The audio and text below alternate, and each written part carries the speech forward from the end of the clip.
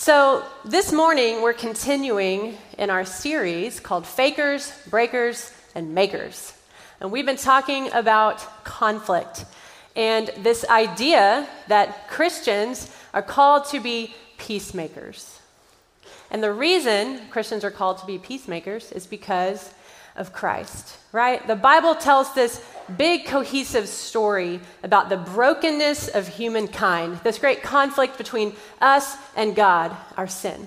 And it also tells about God's resolution to that conflict, and that's Christ, right? So what we see in Scripture is that the gospel is literally a theology of conflict resolution. Isn't that cool? And so if that's the case, then shouldn't Christians then view conflict as an opportunity for the truth and the gospel of Christ to be displayed? Don't you think? And yet, if I were Austin, I might ask for a show of hands in the room. I'm not Austin, so don't worry. But if I was, I might ask for a show of hands for all of you who would say that you view conflict as an opportunity. And not many hands would go up, would it? Not many hands, because it's just incredibly human of us to want to avoid conflict, isn't it? And why is that? Why do we so desperately want to avoid conflict? Well, let's pretend for a second that we didn't. And again, I know that's a stretch of the imagination for some of you, but let's say you decide to step into the ring. One of two things is likely to happen, right? You're either going to dig your heels in and take that conflict even further, or you're going to come to some sort of resolution, right? There's rarely this third neutral result when we handle conflict, right? And while resolution may sound nice, it may require something that we're not always ready and willing to give: forgiveness. So today, we're going to talk about how to win a fight. I'm kidding. We're talking about forgiveness. Y'all were really hoping we were going to talk about how to win a fight. I know. We're talking about forgiveness, right? No one wants to talk about forgiveness. Forgiveness is a tricky thing. So when I said forgiveness for the first time just a second ago, it's possible that a particular person's face popped into your mind. For some of you, maybe several faces.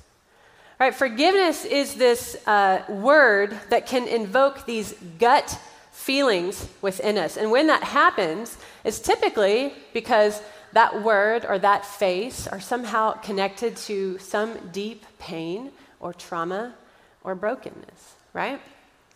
And so before we continue this morning, I just want to acknowledge that forgiveness is hard. It's difficult. It's hard to even talk about. It's hard to hear about, right? I also want to be clear about what we are not talking about this morning. We are not talking about reconciliation. It can be really easy for us to confuse and blur the lines with reconciliation and forgiveness. And I want to reiterate what Dave said in his message a few weeks ago. Reconciliation takes two people. Forgiveness takes one. Reconciliation requires forgiveness, to be sure. Good luck mending a relationship without forgiveness. But forgiveness does not always lead to a restored relationship. So this morning we're not talking about how to fix relationships or a 3-step process for getting rid of, bitterness and things of the sort. But today we are talking about forgiveness as an act of obedience to Christ. Now, the world has a lot of really strong opinions about forgiveness, doesn't it? The world would say that forgiveness should be limited. I forgave you once, I'm not going to forgive you again. The world would say that forgiveness should be circumstantial, right? I can forgive you for this thing, but this other thing is unforgivable. And the world would say that forgiveness is optional. My house, my rules, I do what I want, I'll forgive you if I feel like it or not. And what we're hoping that you all are seeing in this series is that Christians, the church, believers, we are called to handle conflict and forgiveness much differently than the rest of the world. Much differently. So what does Jesus have to say about forgiveness? We're going to answer that question today. And I have to be honest with you, Jesus also has some very strong things to say about forgiveness, doesn't he? And his words can be hard to hear, particularly if you have some deep wound or have some forgiveness that you are holding on to. And so before we continue, I just want us to take a minute to ask God to speak his words to us, because it can be hard to hear sometimes. Y'all pray with me? God, we just acknowledge that you are here, that you are among us and you are within us. And we are so thankful, God, because we need you to speak your truth to those deepest parts of us that hurt. Help us to hear. We pray this in your name. Amen. So this morning, we are going to be in Matthew chapter 6. If you have your Bibles, you can go ahead and get them out. We're going to be reading verses 7 through 15 this morning. And so we're continuing in Jesus' Sermon on the Mount. This particular part of the sermon that we're going to be in today, you've probably heard referred to as the Lord's Prayer. Now, we're going to be working backwards in our text this morning because, again, I want us to answer the question, what does Jesus have to say about forgiveness?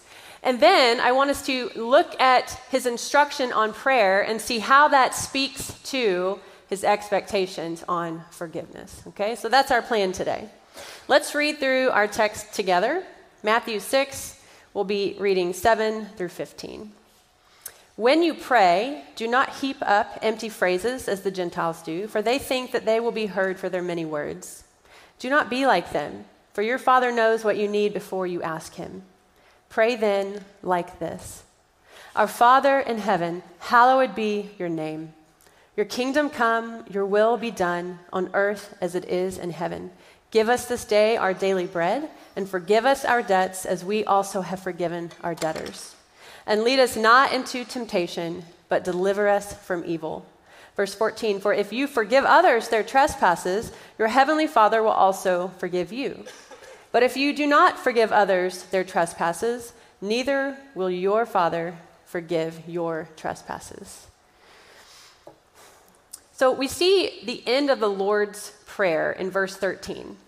But then we get to verse 14, and it almost seems to be this strange add-on to that group of text, right? So what we're seeing here is Jesus giving us a little added commentary to verse 12.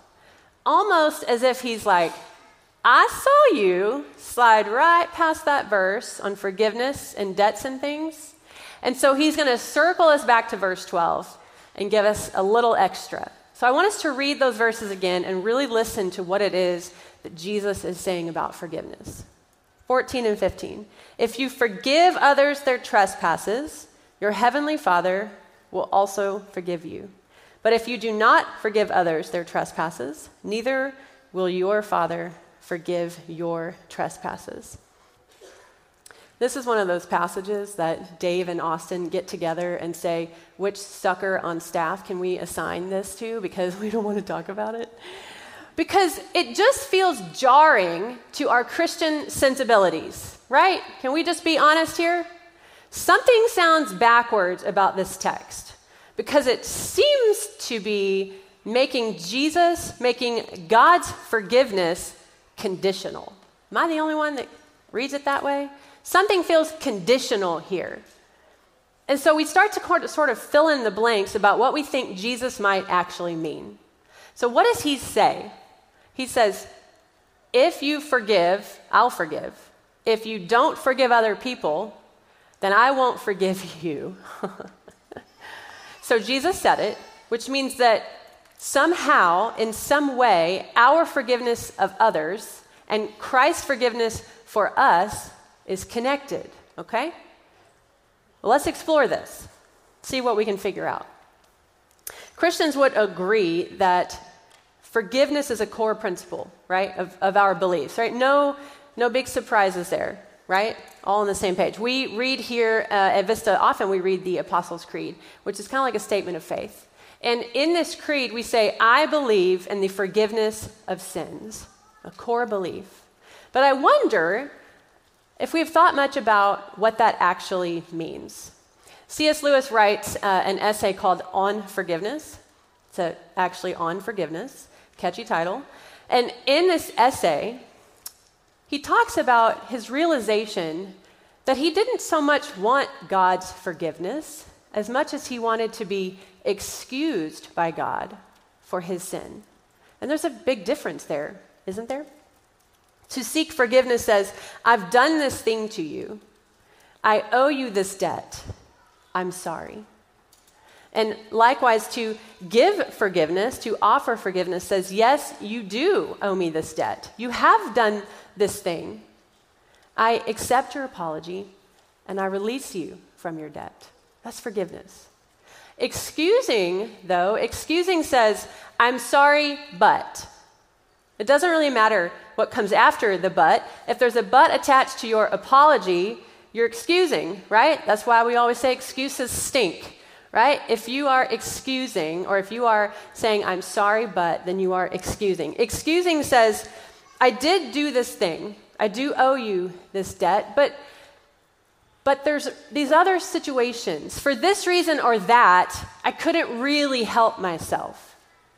So I'm not really to blame. And excusing an offender, it's similar. It says, it's okay. I know that you couldn't really help it. I know that you didn't really want to. You're not to blame. That's what excusing looks like. To seek God's forgiveness is to acknowledge that we owe him a debt, and that there is no amount of goodness within us that can repay it. We owe him a debt that we could never pay back. No excuses, no buts. That is seeking God's forgiveness. When we excuse our sin, we are saying, God, I do owe you something. I do have this sin in me. It may even be something big, but I also have this good in me too, see? At least I'm not like this person. That's how we excuse our sin. C.S. Lewis gives the example of going to the doctor when you break your arm, right? And then telling the doctor, my legs are good, my other arm's doing pretty good, so I still got one arm that's good. We wouldn't do that. We wouldn't go see a doctor and tell him that. Why? Because we're not there for those things. We're there for what's broken. We're there for what's broken. It doesn't matter how many legitimate excuses you have or how much good we think we have within us. At the end of the day, there will always be something within us that is broken and inexcusable. Always. God's forgiveness is him looking straight at that part of us.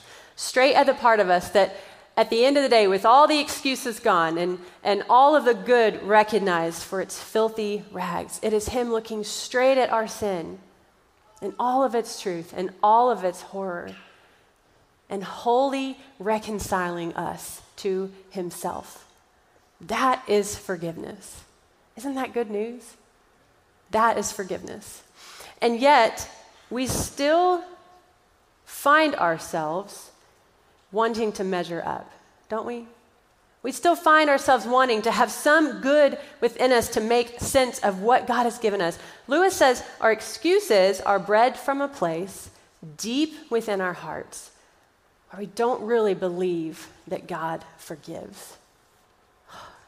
He says that surely God will not take me to himself unless he believes that there is something within me that is good and worth saving. And the thing about this lie is it's really easy for us to believe it and not even recognize it. Because when our lives are going well, we can look and we can unconsciously say, see, God loves me. But the minute our lives take a turn, what happens? The doubts and the fears and the questions. Because this lie produces within us a personal and a spiritual instability that surfaces when our lives don't quite look the way we want them to. Like when we're faced with the need to forgive the seemingly unforgivable. Because if I have somehow found favor with God and I am therefore somehow worthy of being forgiven, then why is this happening, God? What did I do wrong? How am I supposed to forgive this person who has wronged me in this way? Has God abandoned me? And so we can find ourselves not only angry at the person who has wronged us, but also angry at God. Because I know I'm not perfect, God, but surely I deserve better than this. Excuses. And so what we face is this. Our inability to forgive is rooted in our inability to tell the truth about ourselves. If you don't forgive others, neither will your heavenly Father forgive you. Because if you don't forgive others, then you have not understood the depth of your own sin and what it is that Christ has done for you. Guys, to forgive others is to tell the truth about ourselves. Forgiving others is me saying, I too am the unforgivable, and yet Christ has done it. Admitting the truth about myself, that I am utterly broken before God. I'm inexcusable. It's the only way that I'll ever be able to understand exactly what it is that Christ has done for me. It's the only way I'll be able to grasp how much he loves me. Admitting the truth about my sin is the only way I'll ever understand how much he has forgiven. Admitting the truth and telling the truth about ourselves and then accepting Christ's forgiveness. So beautiful. That should result in my embracing the need, or rather the opportunity, to give to others what Christ has given to me, his forgiveness. We see Paul telling the truth about himself in 1 Timothy when he says, I am the worst of sinners. You can read it in 1 Timothy chapter 1. He says, it's because I'm the worst of sinners that Christ has given me mercy in the first place, so that the perfect patience of Jesus might be displayed as an example in me. That's what Paul says, the worst of sinners. And God can use me as an example. When we are faced with the need to forgive, we are invited to participate with God as an example of the very same sacred and holy act that rescued us from our sinful brokenness. Our opportunity to forgive is our opportunity to be an example of Christ's forgiveness to us. Now, we can just take a minute to acknowledge how hard that sounds and how hard that feels, like impossible at times, right? Sometimes forgiveness feels like God is asking us to give an unfair gift to someone who has hurt us. I've certainly been there. So how is this possible? How can we have our hearts align with the words of Jesus here? This is going to bring us back to the beginning of our text in Matthew 6. Jesus is teaching the disciples to pray, and I want us to wrap our minds around what's actually happening here. Jesus Christ, the Son of God, so God in flesh, is saying to his followers, this is how I want you to talk with me. So I want us to read these words, remembering that. So let's pick up in Matthew 6. We're going to read 7 through the beginning of verse 9.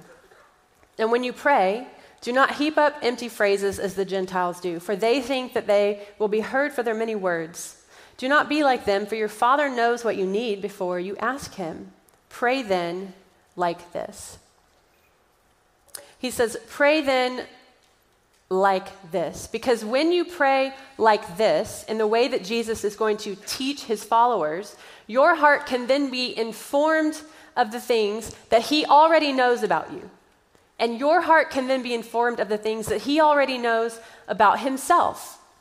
Pray then in this way so that your heart can be shaped to be a kingdom person. And kingdom people forgive because Christ forgave. Pray then like this so that you will be able to cooperate with the work of the Holy Spirit in your lives. Because here's the truth. Forgiveness is not based on cooperation. It's not based on determination. It's not. It's based on cooperation. Forgiveness is not based on determination. It's based on cooperation with the work of the Spirit in our lives. We cannot will ourselves to forgive. If you've tried that, you know it doesn't work. I've been there. We cannot will ourselves to forgive, but we can say yes to what God tells us and yes to his commands, and we can cooperate with the work of the Spirit within our lives. It's based on cooperation. So let's see how God wants to shape our hearts through this prayer.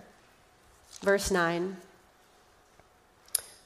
Pray then like this: Our Father in heaven, hallowed be your name.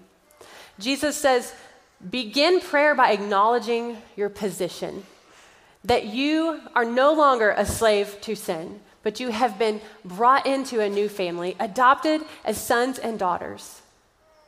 You've been made new.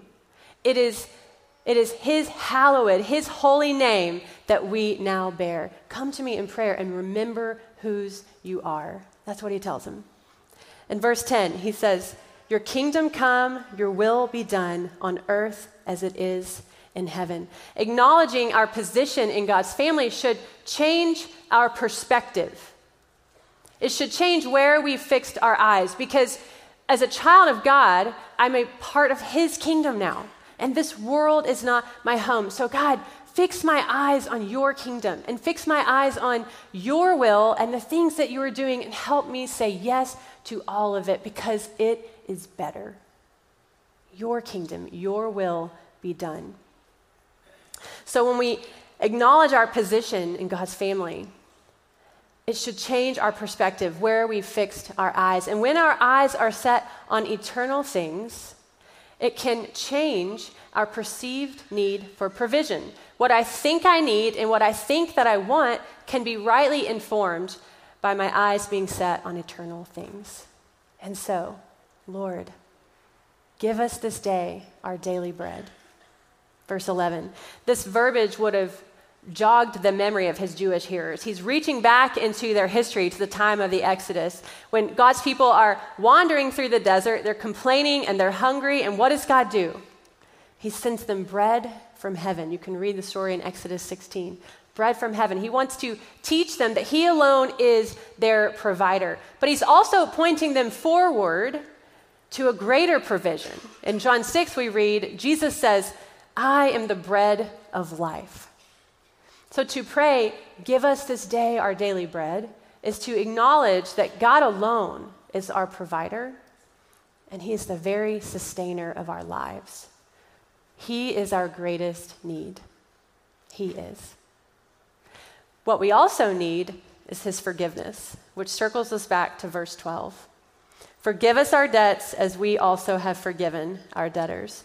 Hopefully you can read this verse now with a different and full understanding. Asking God to forgive us our debts is us telling the truth about ourselves with no excuses. And the beautiful thing about this prayer is that it's a lot easier to tell the truth about myself when I've been reminded whose I am, that I am brought into a family of God, that I have a new home, that his kingdom and his purpose and his desires are what matter. This prayer leads me to be able to tell the truth about my sin, because it tells the whole truth, the better truth about me, that I am a redeemed child of the Holy Father, and he has made me new, and he has held me secure in his love and his forgiveness. Praying in this way is also us acknowledging that there are people who have hurt me. I have debtors. I have people who have sinned against me and wronged me, to be sure. But I am no different than they are. I am capable of the same, because I am just as sinful as them. God, apply the same forgiveness to me that I have given to them. And lastly, verse 13, lead us not into temptation, but deliver us from evil.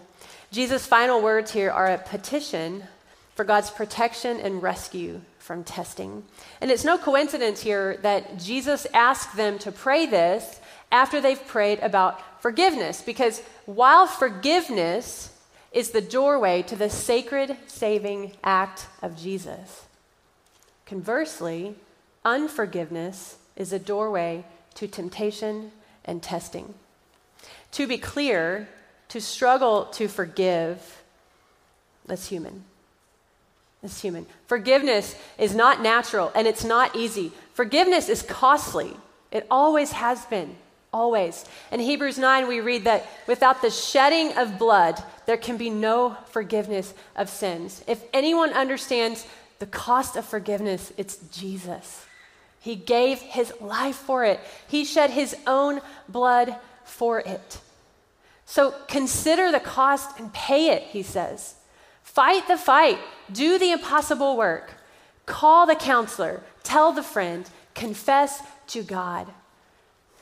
But to say no to forgiveness, to refuse to forgive, is to say no to God's commands, is to say no. God will not choose for you.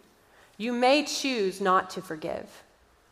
But because he loves us, God cannot allow unforgiveness to go unsorted in the hearts of his people. I know this because I have walked through that door of unforgiveness. And I have made my home with bitterness and anger and pride. And I know that feeling as though my soul was wandering and lost. Some of you know that feeling well.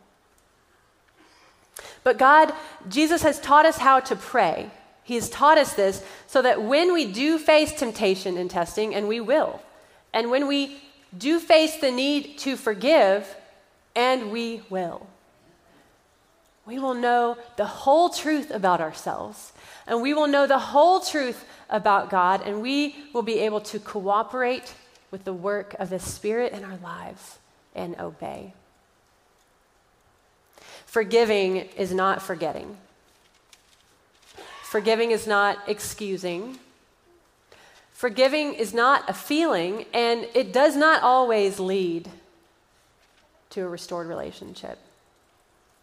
Forgiveness is us telling the truth about our own sin, and in light of that truth, giving up our right to condemn or punish and handing that over to God to judge. And that may not always look how we want it to look. It may not. But forgiving is letting go of what I want to make peace, because that is exactly what Jesus' forgiveness did between us and God. His forgiveness made peace.